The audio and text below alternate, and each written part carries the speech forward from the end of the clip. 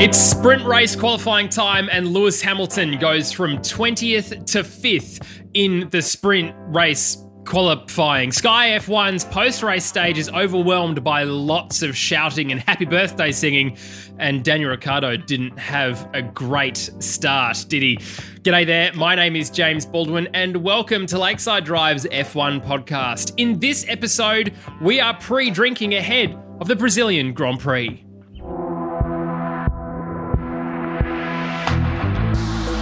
And I'm joined, as always, by my friends and yours. It's Tommy T. G'day, mate. G'day, how you doing? I'm doing very well. And someone who was unusually found out to have a foam roller in his house. It's Campy. Yes. G'day, mate. Gentlemen, how are you? It's very good. Thank you. Yep. Feeling limber, supple and loose from limber and rolling loose, before? ready. Are you ready? Doesn't sit Got a there pre-roll like an before the ornament. podcast. Jeez, lad. Doesn't sit there like an ornament. Begins. Campy's saying begins. If you'd like to volunteer to put together a book of Campy's sayings for the end of the year, we might even publish a Lakeside Drive book for 2022 of Campy's ridiculousness. Would be bestseller probably. Don't poke the bear this morning, boys. I'm a bit grumpy. I haven't slept yet. I watched 3 games of rugby last night, and 2 of the results didn't go my way. And then to watch a sprint race at 7 in the morning, I was like, geez, F1, get your shit together. What an absolute nightmare of a concept these weekends are. So I've made up my mind on these alternative weekends. They are absolutely rubbish. Get rid of them. Can Straight we... in. Tommy T, let's ask you first. Are you a breakfast and Formula One kind of guy? Are you happy to do both? Or would you prefer it to be in the evening and having dinner in Formula One? Oh, I don't mind breakfast and Formula One. I think the problem is on Mondays I just start work early, so I can't capitalise on it fully. I think if I was anyone else with a 9 to 5, best way to go. Big Very fan. good. Okay, Campy, what about you? Are you a breakfast or a dinner or even lunch, I suppose? What kind of food would you be having with Formula One, ideally? A couple of croissants or something. Couple of croissants. Yeah, Hates on the good. French, comes out and says, bam, this is the breakfast that I want. This is about the only thing the French have done all right. So. Oh, it's starting off well. Classic. Look, this weekend, though, is no good for Monday morning race watching. 4 o'clock in the east. It's even worse time in the west. I did say last weekend that at least the eastern suburbs of the Australian countryside had a better time watching a 6 a.m. race. It's no good. I don't understand why we've decided to go from Mexico to Brazil and back further again. But it is what it is. We obviously love the sport too. Look, am I going to be watching it live? Probably not. I'll be watching it at probably 6:30 ahead of work, like the rest of the country. But hey, look, massive shout out to you if you are watching this YouTube live stream. Thank you to all 607 of you who have subscribed so far to the channel. Really appreciate it. We're loving doing this, of course. And here's a question for you. Who would you like us to interview? If we can interview anyone, except for obviously Daniel Ricciardo, it's probably a little bit hard to do over the Christmas break. But if you want us to interview anyone, who would it be? Let us know in the comments or send through, I don't know, an email to hello@lakesidedrive.com.au. We will probably get back to you, but be interesting to see who we would like to talk to. Let's start with a little bit of news, shall we, ahead of talking about practice, which I didn't watch. There's an Alfa Romeo dealership in China that has put up big posters along their windows advertising Guan Yu Zhou as the first Chinese F1 driver. Is this the worst kept F1 secret since George Russell going to Mercedes? Tommy T, do you think this is just a bit of a laugh, or do you think this is just legit and gone too early? I think this would be like if Campy bought out a Ford dealership in Dramana, he'd just start saying Daniel Ricciardo was the driver for Ford. You've just got some gung-ho guy who's gone, you know what, I'm just going to go early and be right. He's just jumped the gun. Bit of guerrilla marketing right there. Exactly. I don't think this is any confirmation. I do think it will happen, but I don't think we can go off this lunatic who's just done what he wants with his own dealership. It did make me laugh though that was it, and it was but of course Campy, and I don't even know if you know the existence of Reddit, but Reddit found it, and it's gone through Twitter and Instagram and everything else like wildfire. What do you think about that? Do you think this is a done deal and we're just waiting for an announcement? Yeah, I think it's a real shame for our sport. I think it's probably a done deal, and $35 million, I mean, or whatever he's bringing to the sport. Money walks, bullshit talks. So it's a real shame. It's a bit of a spot. It's a bad look for our sport. I mean, what's that guy done this year? He's had one good race in Baku. Other than that, he's been absolutely rubbish in comparison to our boy. What's his name? Oscar Piastri. So sorry. You are very tired, aren't you, mate? Yeah, I'm having a day. well. No, he's done absolutely nothing this year. Oscar's had a stellar year, and the other guys, it's our poor chair as well, who's had has had a Actually, ripper year. Sauber So, Jr. yeah, so look, it's a bit of a shame for us fans of the sport to see another paid driver get in, because we just don't need them really. If you get into F1 to get some paid drivers, then what's the point in even getting into F1? It's you're not going to get a return on your investment. And anyway, good for China. They've just declared that, you know, their extension for the contract for the race has been to 2025 too. So spewing, we have to put up with 4 years of a Chinese Grand Prix, which is possibly the worst track in the world. Just produces the worst races ever. So look, Tee off, mate. Go for it. mate, Let me salvage this look, conversation look, slightly Sorry. into a more positive sense, Campy. All I say on F1 is I get in there and we got equality and all this idealistic stuff come in. Then we go to do business with a place like China. I mean, give me a fucking break. Seriously. Market. There it is. It is absolutely ridiculous. And the hypocrisy at the top levels. Jim, when you go over there and meet your crew, I hope you meet a few from F1 and give them a bit of my opinion. That'd be great. Thanks. Cheers. Yes, no, thank you. I'd like a job. What I would do in a positive sense, talking about the Formula 2 series, is that our boy, Callan Williams, who's from Perth, has been confirmed to do some testing in Trident's Formula 2 car ahead of next year. Of course, he will be wanting to have a good crack at getting an F2 seat for next year, of course. So will Jack Doohan. What's he doing? Very well, honestly. It's good news for F2. Hopefully to see both Callan and to see Jack into F2 if Oscar departs. But what does that mean for the longer term, I hear you say? Well, it then means that 2023 presents potentially 3 Australian junior drivers with enough super license points to jump into Formula 1. Could it be that at some point between 23 to maybe 25, 26, that we have 4 Australian drivers on the grid? Probably not. But I'm just going to say it. It would be very, very good a lot. And then suddenly everybody will be like, oh, bloody Australian bias. We're sick of Australians talking about Australian drivers. It would just happen very quickly. I didn't watch practice at all. Was there even practice this weekend? Tommy T, did you watch Doesn't practice? exist. Nah, I didn't. No. Campy, did you watch practice? No. I did, yep. Oh, okay. did. Was there What? anything exciting that happened in practice? McLaren were rubbish on Friday. They were somewhat rubbish in qualifying. Say McLaren you could have rubbish stopped. all the way Yeah. through. to pull it out. Couple of spins, nothing major. We were sort of expecting rain. I mean, it was pretty overcast on Friday.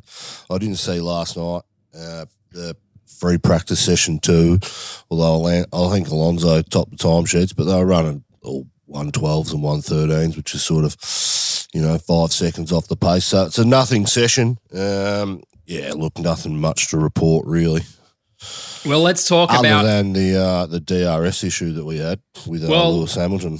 that's qualifying. Let's talk about qualifying ahead Was of it qualifying the or sprint was it- race. No, what was it call it called? sprint. Damn, the Speed King Award time is what it was. Bloody hell. Let's talk about that before we talk about the sprint qualifying race session. Look, Lewis was mega. It has to be said. New power unit.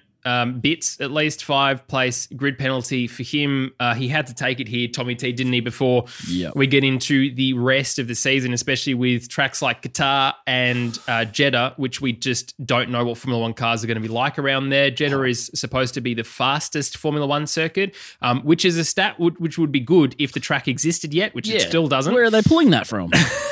Something to do with simulation. My but backyard's the fastest track, but no one will know. True story. Claimed it. There you go. But anyway, so we obviously know that Mercedes rather need that power advantage. Campy, some interesting comments from Christian Horner over the qualifying period, or just after qualifying, he said that the power unit life of a Honda loses about 1/10 of a second from brand new to dead in the water. And the Mercedes power unit, he didn't give anything away, but it seems to be a lot greater than that. Does that surprise you at all in terms of how we're looking at things? Or have Honda just made such leaps and bounds in the last couple of years that Mercedes now, of course, with the budget regulations for this year, are just really suffering from these reliability issues in comparison? Look, I think there's probably a bit of truth to 1/10 from the start to the end of the engine life. That's crap. Like, they're going to drop off more than that. That is normal. I think that's a bit of a PR spin by Christian Horner there. What I think there's probably a bit of truth in the sense that the drop off is worse in the Mercedes than what it is in the Honda, and we've probably seen that throughout the year. But yeah, I mean, it depends. What we're getting, I think it's about five full race weekends under race and a full race per engine unit. So look, 1/10. No, that's just utter bollocks.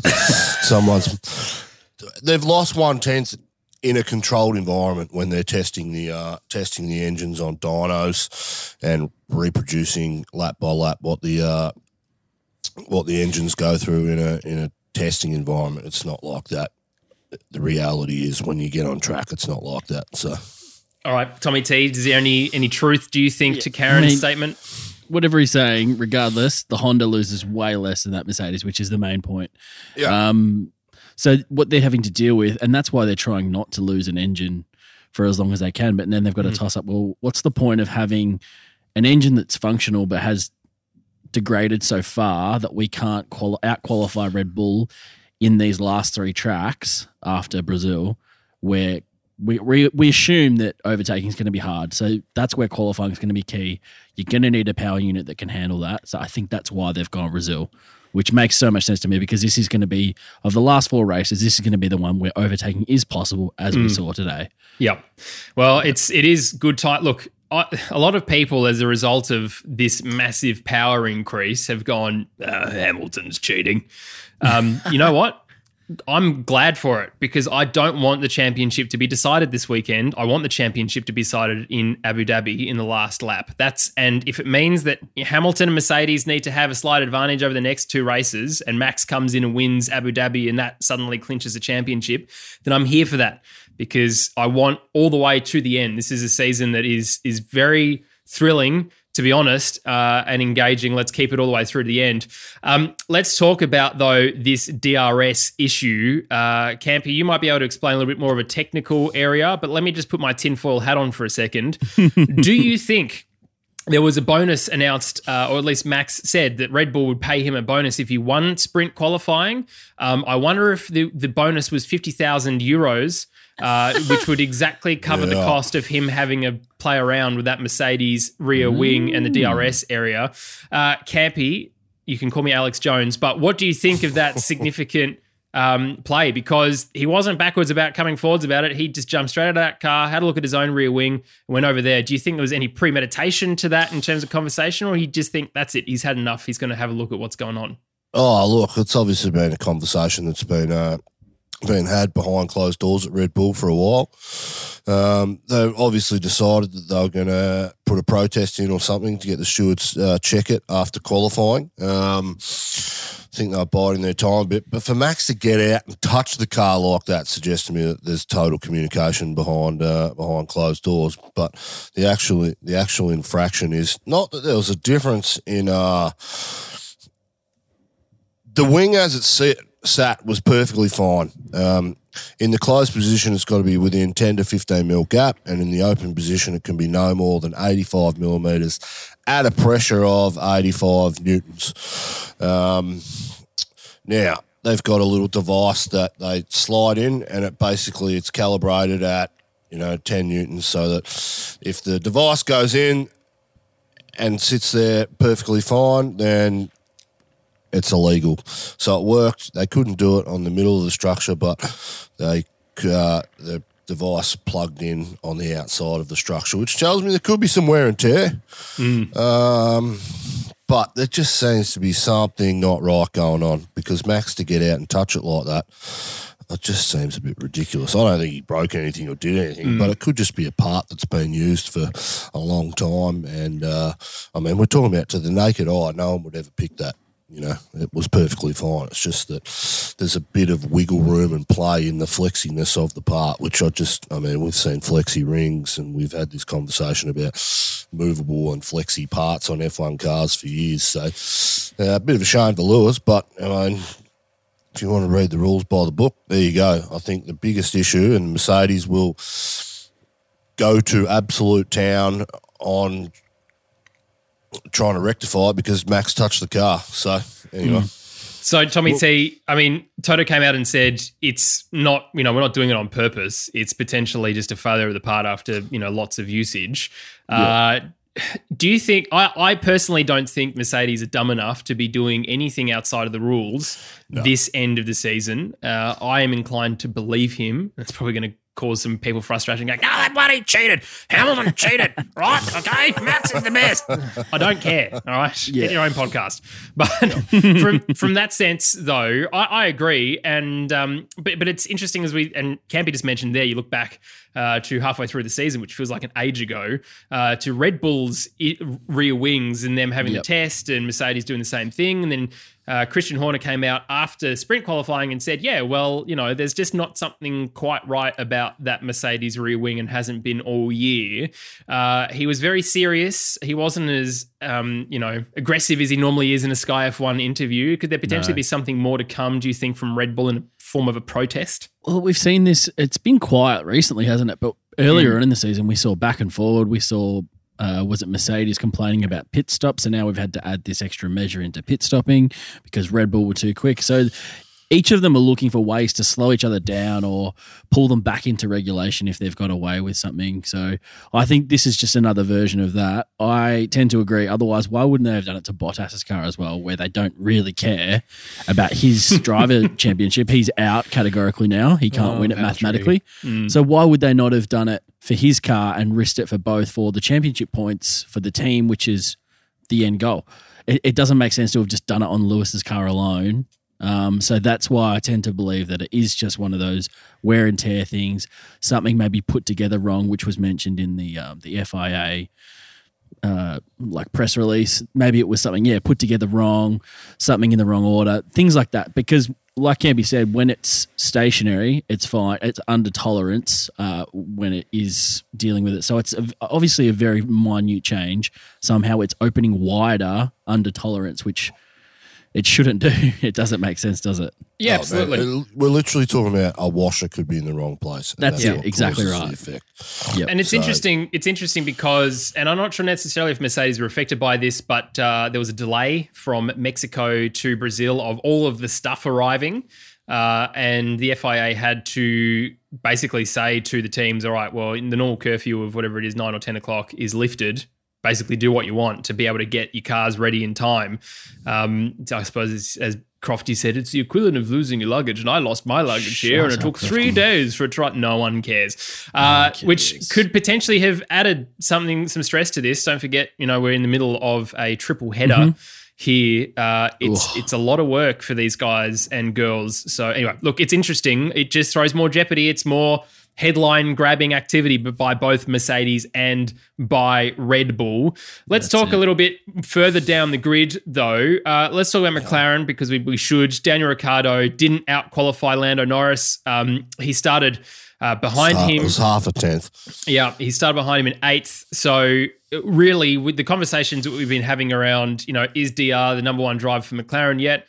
Well, look, who really knows? It's just good that they're both within that sort of time frame now. We're not, seeing a significant difference. Totally. And look, fair play to Lando for both qualifying and for the sprint qualifying. He had a decent time out. As Campy rolls his eyes. Whatever that means. Yeah. Danny Rick just got caught in no man's land into turn 1 and just he's breaking at ghosts, unfortunately. He was breaking for things that weren't even there. So. Well, as a result of Mexico, I'm not surprised. It's 2 weekends in a row. I mean, Jeez, it's tough to watch, isn't it? Let's talk about qualifying before we talk about sprint, though. Ferrari's pace, I want to talk a little bit about because they're now on track, in my mind, to continue their dominance of McLaren to take that third position, especially if you look at the power unit difference in the tracks to come. But for qualifying ahead of sprint, we had Leclerc in 6th and Sainz in 5th. Carlos Sainz really loves this track, doesn't he? Tommy T. Yeah. From a qualifying point of view, are you starting to sort of become a little bit more natural or normal seeing Ferrari this far up the grid? Yeah. The last couple of races, they've been way more competitive. I think since we've seen the McLarens both take an engine penalty, they've probably slipped back, whereas when we've seen the Ferraris take their engine penalties and get new engines, they've lifted. I think that improvement we've seen since Russia, I think it was, when Leclerc or someone took theirs. But yeah, they've both been outstanding. I think they're really loving that car, unfortunately, whereas the McLaren guys are still dealing with some little niggles and stuff, trying to figure out how to best utilize it, whereas they're really comfortable with that Ferrari, I think, right now. So Sainz is giving Leclerc the business at the moment as well, which we love. Mm-hmm. Very excited about that. I think we could see a repeat of a Monza this weekend, but with Ferrari. I think if Sainz can get out the front off the start, he'd be a very capable winner over race distance, I think.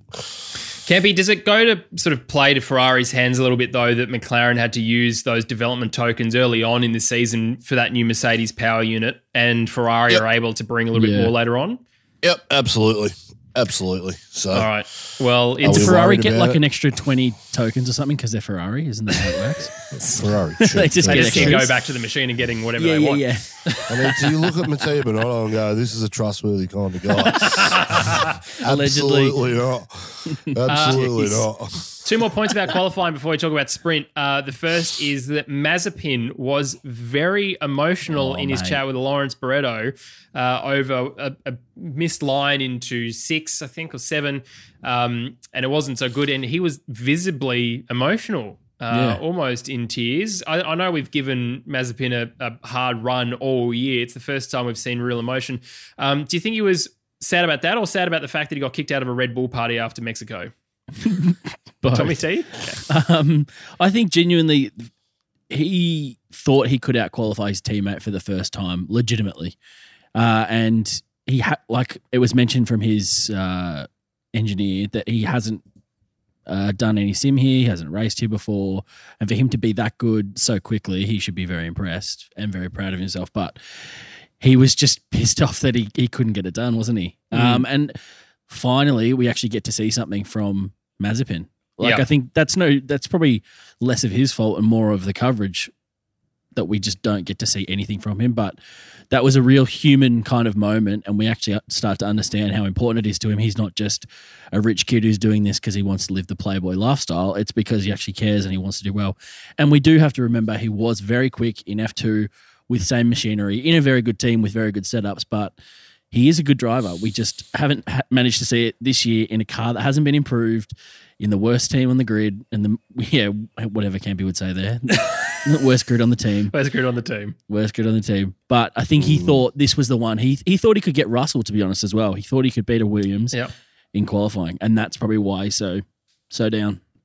Campy, do you think it's a little bit harsh of everyone to have a constant go at him? We even had Brundle and finish. Some people just rub people up the wrong way, and like you get criticised for it. So suck it up. Like, move on. If that's the hat that you put on, and you didn't get into the sport with a great start, well, toughen up. It's like human nature. You can't fix that stuff. If you're an idiot, people are going to call you out. In saying that, I don't want to see the guy that emotional. I don't think that's not what we want to watch. So, yeah. Okay, cool. The other thing to note is that our favourite Canadian out-qualified George Russell. Properly out-qualified, on pace. Good for him. It's good news for him, Tommy T, in terms of what that means for next year, and of course with Albon coming in. It's going to be a good measure for Nick Latifi, I think, in terms of how he stacks up against Albon. But we have to remember, and we said this, didn't we, a couple of weeks ago, that we've been very impressed with his progress and how consistent he's been. It's a good showing from him. Definitely. Is it Is it to say that he has now got the rhythm of the car and finding a good place going ahead for next year, but also for the rest of this year, maybe? I suppose devil's advocate would go, George has moved on, the team's moved on and are focusing on Latifi. But I think that's disingenuous to how well he's been doing this year. I think he has actually demanded more attention from the team. He is performing well and getting his engineers on side to help.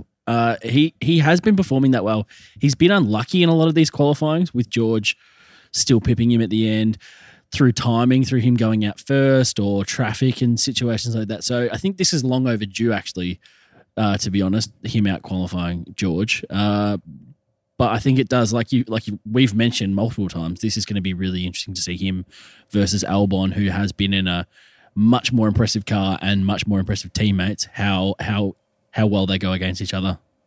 Yeah, well, it's good news. Campy, I'm not sure if you're still physically with us. Your camera's disappeared again. In terms of Latifi though, mate, and George Russell, I was just saying to Tommy T that it looks like there's some real progress being made. Do you think it's absolutely? Do you think it's Latifi's progress, or do you think there was issues for George Russell? No, I think it's Latifi's improvement all year. We've seen him. We've seen him like at times be quicker than George, and then George has come out and put a stonking lap together. But if you look at particularly last 7 or 8 races, he's been right there or thereabouts, and it hasn't been the 3.5, 4 tenths we've seen at times. It's actually been legitimately a tenth, half a tenth here and there. So, that guy's developed really well this season. Moving into next year, they'll be very happy with Latifi and the driver that he is. George has pushed him. Let's just hope Albon can push him next year. But no, I think George has had a killer qualifying record up until now. To come out and say it was his worst qualifying ever just because he got beaten by his teammate, I think that's a bit disrespectful to Latifi and actually how much he's come on in the second half, particularly in this last 7, 8 races. So, next year in that car, third year, you'd be looking at him to make some headlines outside of George Russell, and that's what we want to see from the guy. I'm going to go through what the qualifying positions were, lads, and then I want to talk about Valtteri Bottas before we talk about the sprint quali results. So the starting grid for the sprint race, which was qualifying on Friday, was Verstappen, Bottas, Perez, Gasly, Sainz, Leclerc, Norris, Ricciardo, Alonso, Ocon, Vettel, Tsunoda, Raikkonen, Giovinazzi, Stroll, Latifi, Russell, Mick Schumacher, Mazepin, and a disqualified Lewis Hamilton, as we discussed earlier, that rear wing. It was an interesting mix of the grid. Good to see Bottas, of course, up towards the front. Now, I just want to step sideways before we talk more about the racing. I'm not sure if you lads have listened to Beyond the Grid, F1's official podcast this week. They spoke to, Tom spoke to Valtteri Bottas. And in that episode, he confirmed that he had 2 options for next year. And one was Mercedes power unit, in that of the Williams. And the other was the Alfa Romeo, of course, the Ferrari power unit. One of the questions that Tom put to Valtteri, which I thought was very interesting, was, do you think this then, Valtteri, is a path to you being in red overalls at some point in the future, which is not something that I had actually thought of. But it's an interesting point. Tommy T, let's start with you. In terms of where you think Valtteri is, obviously, and we know the result of the sprint, don't we? But obviously the monkey's off the back. We've said that a few times.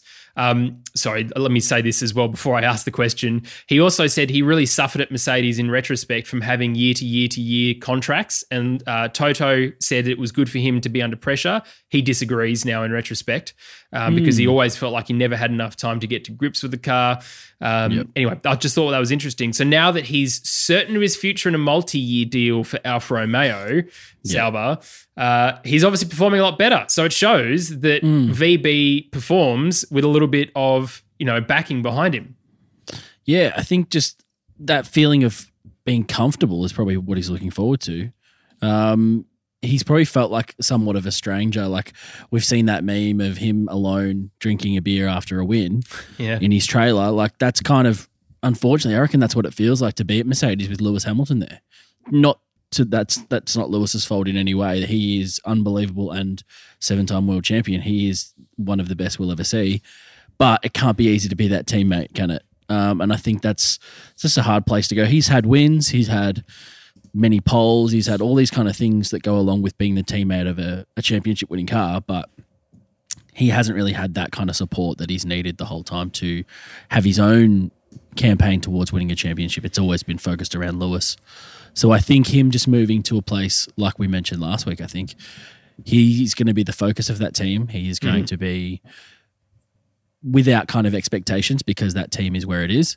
And hopefully he can show some stuff. And yeah, I literally hadn't crossed my mind, but that is such a good point that maybe that is the avenue towards another top team, is taking some time out in Alpha, performing really well like he did back in his junior when he came up as a junior into Williams, and he was dominating in that team with no pressure. So who knows? I don't think it's the pressure that gets to him. I think it's the fact that the focus was never about him, and he almost just wasn't allowed to be the hero of that team when you've got Lewis Hamilton there. Campy, he mentioned a few things, the reason why he chose Alfa Romeo over Williams. One of them was a completely clean start, clean break without that Mercedes power unit link at all. He also mentioned, of course, and this is absolutely correct, that Sauber have a great wind tunnel facility. They have great engineers, and they have a great, or they have a good simulator that could be better. And he's even said in the podcast, but I can help with that. You can really tell, and again, if you haven't listened to this podcast, please go and do so, but you can really tell when he's talking about Sauber and also sidebar coffee, Tommy T. Have you seen Valtteri's helmet this weekend? It's got coffee all over it. That he seems more focused and he seems happier. We know that people like Seb Vettel, Campy in the past have said about their Aston Martin thing, oh, well, you know, there's a future in the team, so I will help pull it together. But this will be the first time properly that Valtteri has had that opportunity. What do you think that means for Sauber or Alfa Romeo for the next couple of years? And what do you think it means for whoever ends up next to him in a junior driver sense? Oh, I think for Guan Yu Zhou, it's going to be an absolute smack in the face about how unqualified he is to be in this sport coming up against Valtteri Bottas. I think we're going to see half a second to 7 tenths every qualifying session, and race pace absolutely nowhere near where it should be. I think for a guy like Valtteri, I think some people respond to a bit of tough love sometimes, and no pat on the back, thank you, we appreciate it. But I think Valtteri's the kind of guy that probably sits there and goes, you know what, I just want to be valued. I want to feel like I'm valued at times. I mean, Toto's not the most warm guy like that at times. You know, very methodical and very straight down the line the way he sees it. But I don't think Mercedes have shown him any loyalty at all. I mean, he's had a 1-year contract every time he's got an extension, which means you're under pressure for your job. And for a guy like Valtteri, he just needs to feel a bit of love and a bit of respect. In saying that, I think, you know, I mean, it must be hard to race in a team alongside Lewis Hamilton.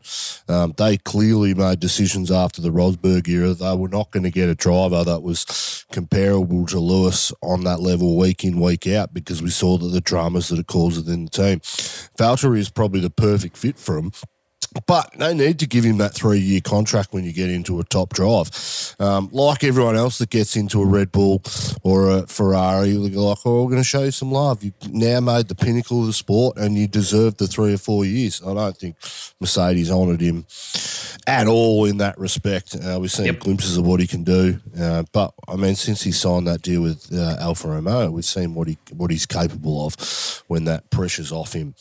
In the background. I just think there's probably some culture issues inside Mercedes and the way that they, you know, bend over backwards for Lewis Hamilton, which I understand at times as well. But, yeah, I think moving forward it's going to be tough for him. So, yeah, I love what you said there about, you know, feeling valued. And it's interesting because we've all said that Toto has, you know, shown the best team principle, attitude and everything else going forward. But really now listening to someone who has nothing to lose, literally nothing to lose now, no Mercedes links, leaving the team, going to Ferrari power unit area, to be able to be so open and honest while still racing for them is an interesting time, and it's good. And I think it's cathartic, obviously, for Valtteri as well. And obviously we love him because he's an adopted Australian with his partner in Tiffany. Okay, let's start talking then about the sprint qualifying race session time thing that happened. My whole favourite part was Seb Vettel pulling up at the very end and telling his engineer that he was going to jump out and touch Hamilton's rear wing. His engineer coming back saying, please don't do that. It's very expensive. He's like, nah, just joking. I'm going to go to the front wing. That's probably just 25 grand. Love Seb. Him here for the content for Seb Vettel. But he performed pretty well considering. Okay, let's talk about what actually happened though, because soft tyres was an interesting choice for Valtteri Bottas right at the very beginning. Pretty much everyone else around him had those mediums. Tommy T, the Max Verstappen apparently suffered some gear sync issues getting off the start. You could see, as Martin Brundle said, the second phase of his start, effectively second gear, third gear, he just was nowhere near the pace that Valtteri Bottas had. And off VB went. He did a great job to manage those tyres all the way to the end. And, of course, talking about how he's performing this year, this just goes to show, I think, some, more unhinged driving. We've said it time and time again, him 2019 Australia, that drive, and he's even said that's his probably second best performance. That drive, incredible from him. But how he managed to hold that start, and of course with Max Verstappen's issues, just goes to show that the cars, the fast car kind of mentality around who's quickest overall isn't necessarily the case for this year, isn't it? No, I think you can't fault VB's start. He absolutely nailed it. He wasn't even questioned going into turn one. He was well through. There was almost no chance Max had to come back from that after that. Yeah, like you said, second phase. And then to manage those tyres, like he even said to the team afterwards, he's like, good call on the strategy, like going the softs. He knew he was going to have better traction than Max, probably not that good, I don't think. But yeah, managed to make it work. He's like, that was the correct tyre choice. Great work. They hung on just as much as they needed to. And yeah, on such a short lap, like getting ahead, it was so key. Yeah, absolutely nailed it. Love to see it from VB. Hopefully we can see more of it from Alpha next year. What are your thoughts on VB's start, Campy? Mega. Just what we expected of him at the start of the year, really. He's doing everything right in the last since he's signed that contract. So let's talk further down the grid, because Carlos Sainz was like, hello there, and entered the chat hardcore against Perez and Verstappen. Great to see. We mentioned just before, of course, with Charles Leclerc and Sainz in terms of this pace difference. Leclerc finishing in 7th, though, Sainz in 3rd. He obviously loves this track. It's McLaren's first podium for a while was him post-race. And geez, let's see if Martin Brundle or David Croft can point out where Alex Albon was taken out one more time every bloody lap. They love doing that.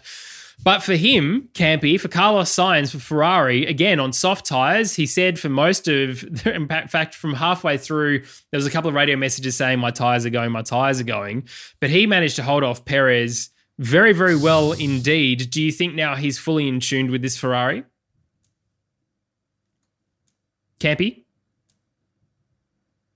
Lost him. Tommy T, do you think he's fully in tuned? Yes, I do. I think he's so comfortable with that car. We thought early on he was probably one of the best drivers, wasn't he, to adapt to his new team, coming from that McLaren, which we realise now is quite difficult to drive. So it was probably really nice to get into that Ferrari, which is somewhat more straightforward. But to be honest, there's no lead driver in that team as we can see, but I think Sainz is going to pip Leclerc. I really do. I think he has got the mentality and he's got that. Leclerc is very good at that kind of running his own race in 4th kind of style. I think Sainz actually has the ability to give that kind of push to the front runners, and he was very aggressive off the start. He nailed it, and I would not want to be kind of trying to get past him at the start of that race if I was Hamilton and Perez. He's in such an annoying spot for them because, like we saw last week, you do not want to get stuck with some back markers, because this is one of the shortest laps we've got. It is such a short lap, so you will be overtaking cars constantly trying to get back, and you'll just get stuck with that field spread, and your race is over because you just can't get back that difference. So he is going to be probably the biggest linchpin, I think, as to Perez and Hamilton actually being able to help their teammates ahead. Yeah, it's incredibly important, of course, for Ferrari to maintain that further up the field action ahead of McLaren, as we said. Yeah. Now I'm sort of a little concerned about where McLaren finish up this year. Of course, we had some mega results, but Ferrari seemed to be more consistent with both of their drivers, which is obviously what needs to happen. But interesting now then how Red Bull performed. Now, Campy, the temperature for the sprint race was a little cooler. The track temperature was a little cooler because it was a little bit later in the day compared to what we will expect for the race. Of course, with heavier fuel loads at the very beginning, slightly warmer temperatures is predicted for both track then, of course, and ambient temperature. For the race, we obviously now have a Mercedes at the very front and Lewis Hamilton in fifth. So there's a Ferrari smack bang in the middle of it. Yes. So he's a smack bang in the middle of it. What do you think they can do? I mean, Perez now really he needs to be on point, doesn't he, for how he performs for the rest of this race, but also for the rest of this season to ensure that Max has a good chance at winning this championship. How do you play Perez for this race? Absolute rear gunner. He has to sacrifice himself to hold up Lewis Hamilton in any way possible. I think what the idea will be, as Hamilton's moving up that pack, hopefully he loses that 10 to 15 seconds just because of the starting position on the grid. But seeing that sprint race last night and what Lewis did, I mean, I don't think you can stop that train coming at the moment. I think he's going to be way too fast for everybody tonight, his teammate included. But they will try and get a pit stop ahead of him really early in the race and then just sacrifice Perez just to get in front of him on really fresh tyres and hold him at bay. Although I don't think it's going to happen. Yeah, rear gunner, he's got to play the team role at the moment. I mean, Valtteri, I think he'll get the start and he'll get off. So he may just run the race at a pace which is comfortable for him. I think the Mercedes is clearly the dominant car this weekend. I mean, half a second in qualifying. I mean, pretty big. I know it's one lap and Mercedes have been lacking, but Mercedes are pretty good. I think if they get this right tonight, I think Bottas will hold the pace of the race up so that Hamilton can keep within striking distance, and then let's hope, safety car with 20 laps to go and Lewis just comes home like a freight train. I think that's what they'll be planning. But every teammate, every decision is expendable at the moment. It's all about getting Lewis to the front, and it's all about keeping Lewis behind if you're Red Bull. Yeah, absolutely. It's a very good point. Let's look further down the field, though, for the sprint race. Tommy T, Kimi Räikkönen was bloody in there amongst it. It was Kimi and Alonso and Giovinazzi. If you wanted a good way of definitely not driving for a team next year, it would be spinning off Kimi Räikkönen into turn one, which is exactly what Giovinazzi did. Yep. It was a bit of a shame because the stat is he's never started outside the top 10 here in Brazil. Yeah. Of course, he's been racing here for about 72 years. But for Alfa Romeo, though, it has to be said that they were really in the good mix, at least for halfway through the race, the qualifying period. And it's a shame to see Kimi spin off and go all the way to the back. Yeah, I mean, Alonso managed to avoid all of that, which is just him being brilliant. But I don't know if I'd fully blame Giovinazzi. He was pretty alongside and Kimi kind of came to switch back pretty hard. It was the slightest of touches in the wrong spot and he just spun. But classic Kimi actually managed to save it, but the damage was done. He'd lost places, so it was what it was. But yeah, it's not really what you want, whether it's your fault or not, from Giovinazzi. Like it's crime in a team stuff, which is not what we want. To be honest, he's done for, isn't he? Yeah, it's pretty inevitable. Regardless of that, he was already on the out from what we understand. That is pretty much sewn up with Joe coming in next year. Which is a shame. It is a shame. Yeah. And look, and to defend Giovinazzi a little bit too, when he looked to his right, it was Fernando Alonso there.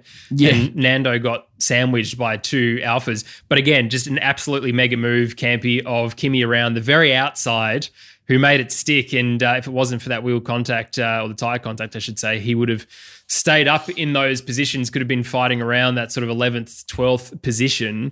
But Fernando Alonso, Campy, though, is just a wily old dog, isn't he? It's a shame that his teammate finished ahead of him in eights, because I think the drive really belonged to him in that team for this qualifying. Yep. I think he's, look, we know how good he is. We know we hope comes to him next year. I mean, he's a way better driver than Ocon, but hey, Ocon is in F1 for a reason because he's very capable. Race winner. Race winners, Stefan Ocon. There should be an asterisk next to those sort of race winners. Seriously. For Hülkenberg to never have had a podium, let alone a it's win, insane, and for isn't it? Ocon to have that, he would have just Gasly. been like, screw this. This sucks. I'm out. Yeah, look, Alonso, he'll be fine. He's looking forward to next year, and I think that's what all these guys are really looking forward to. So, Agree with you there. The other person I want to talk about, Campy, is your man in the bin, fresh from the bin, Pierre Gasly, who qualified incredibly well. Yep. He was in fourth. I mean, that Honda power unit doing good things, but just got a terrible start. And then ended up in seventh, which was a bit of a shame, to be perfectly honest, in terms of how it came. But just watching Hamilton's overtake on him with his fresh power unit and DRS wide open, it was like he was standing still. What do you think he can do, though, from the bin in seventh this weekend? Do you think he can potentially hold up Hamilton, given the fact that it's going to be a slightly heavier car with a fuller fuel load? nope, absolutely Okay, not. good. Jeez, I'm glad I asked that question to you. Well, I mean, look, the kid's good. He's showing some pace. He's the lead driver in that team, and he's getting good results. Unfortunately, he was so bad in the top team that's going to taint his whole career. Well, Hey, Tommy what T. more do you want me to say about the guy? Is he going to We hold want you to Hamilton love up? him. Is he going to Hey, hold Tommy T. Hamilton up? Absolutely not. Hamilton is going to come like a freight train tonight. And I'm so looking forward to it. I could watch that sprint race and Hamilton on board the whole time, 10 times over today. That was an absolute masterclass in doing what he had to do to win a world championship. And I don't think we've seen a drive like that in 24 laps anywhere in a very, very long time. So he's a star.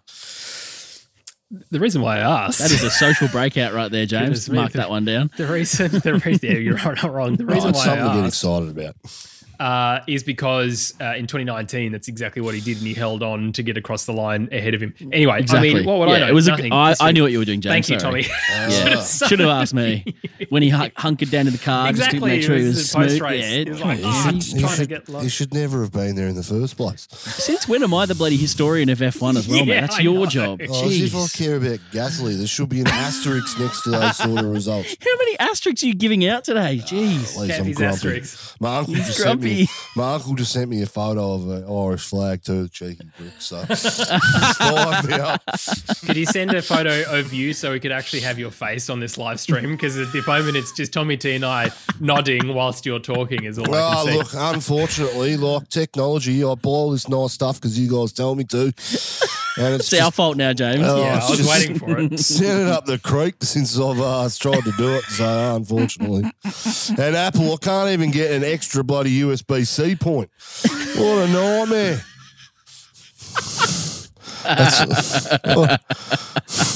Oh, no, the iPad doesn't have another slot for him. What do you want me to do? Oh, all right. Let's talk about Hamilton and we'll wrap this one up.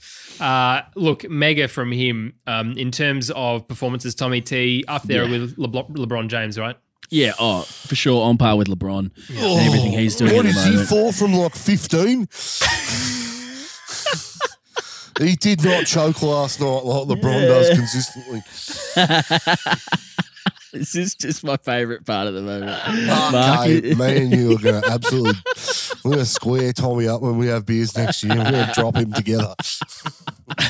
This is what Mark Kay said in the Discord from earlier. Lewis hasn't choked as hard as LeBron did in 2011. So there you go. You guys are on the same page already, Campy. You guys are you're the same person, I think. Same person. I think that's just different Campy's side other of the Discord political name. spectrum. Yes, you're Mark right. doesn't exist. It's just Campy's troll account. Yeah, can't be podcasting about basketball. Anyway, Lewis Hamilton, Tommy T. Let's talk about it because 20th to 5th, regardless of how much power that you have, I mean, the similar power units that were ahead of him in DR, who was able to defend against him in Monza for a race win, let alone him sort of around that 10th position, letting him through.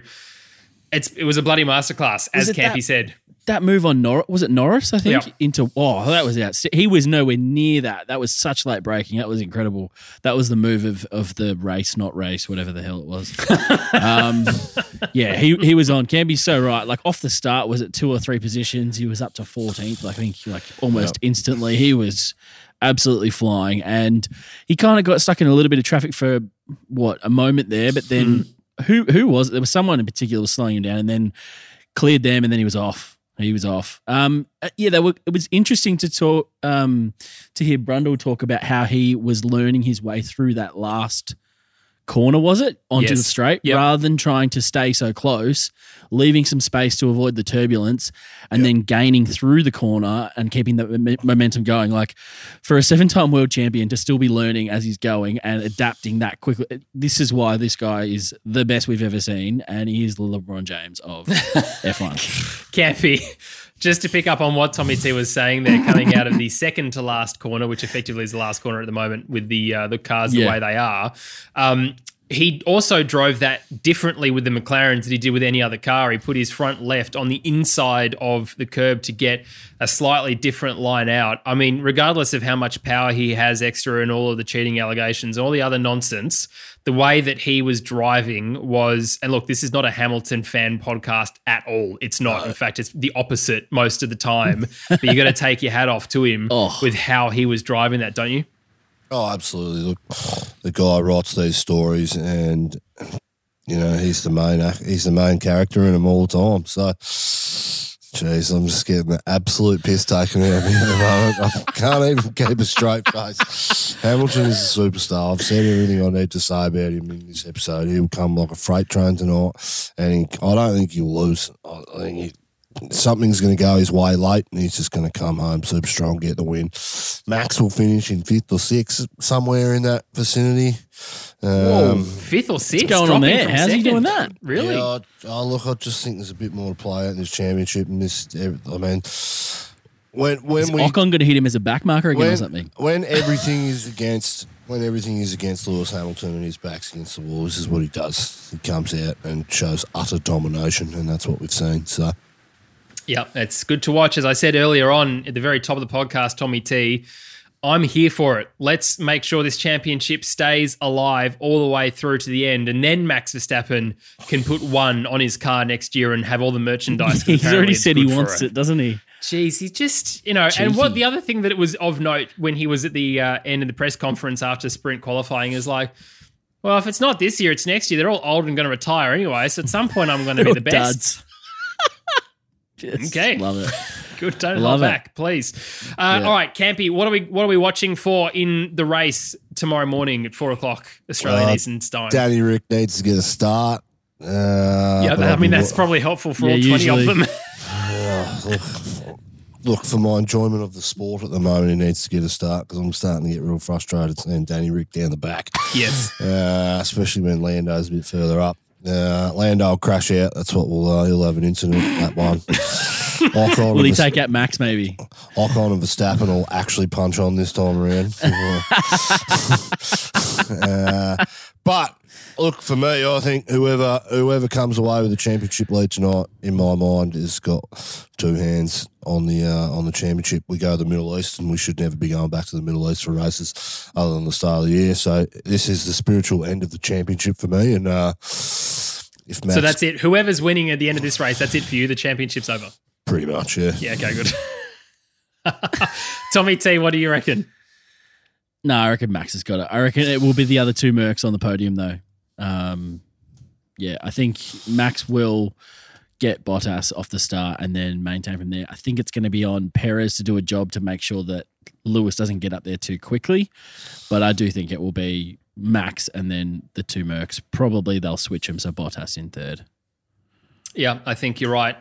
Look, either way, it's going to be a bloody good time. To see how Hamilton gets through the pack, starting from 10th, as Campy said. Yeah. He's got Vettel, Ocon, Gasly, Leclerc, Norris, Perez, Sainz between him and Max Verstappen. We know the Ferrari's doing pretty well in terms of holding cars up. It'll be interesting to see how they perform probably on the medium. Yellow stripe tyre, which I imagine they'll put on. Campy, do you think it's a one-stop race for tomorrow morning? I think it is. I think two-stop could work, though. Keep an eye out. It's pretty close in the race sim, so if something happens, two-stop it is. All to play for. It's good. As I said, it's great, in fact, that the championship is still going, even if it is the spiritual home here in Interlagos. Well, a massive thank you to you, both of you lads. Campy, well done on persevering through your technical issues, as well with no sleep. And a massive thank you to you for listening and watching this podcast. We bloody love doing what we're doing. And it's been interesting, can I just say, looking across the podcast landscape through Reddit on Formula One. And there's been a lot of people becoming very dissatisfied with some longer term podcasts going on, especially one out of the United States. We don't really have that. We have an amazing community that gets around, supports us, and is just constantly positive. But if you think we can do stuff better, please also reach out to us. Send us a DM on Instagram. Either one of us will read it. It'll probably be Lewis, who's doing an amazing job at holding together socials for the moment, and a massive thank you to him and shout out to him too. Now, don't forget, if you want to watch the race live, there will be some people who will be doing that as well. I will not be one of them. You can join those people, though, on our Discord server. The link is in the description below if you're listening or watching. Please also don't forget, on YouTube, if you're watching along, to leave the video a like and a comment and play the algorithm as best as we can. And don't forget to update your fantasy team name ahead of the race tomorrow. Well, lads, that's it. We'll see you tomorrow for our full race review of the Brazilian Grand Prix.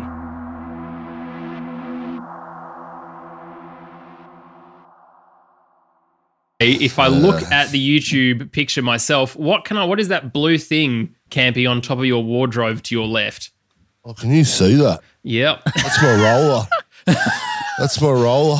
Well done on stretching and rolling. I'm going to move this way so you can't see it. Well, that's the junk thing above my cupboard up there. So, well, you just moving without moving the camera that's not how that works.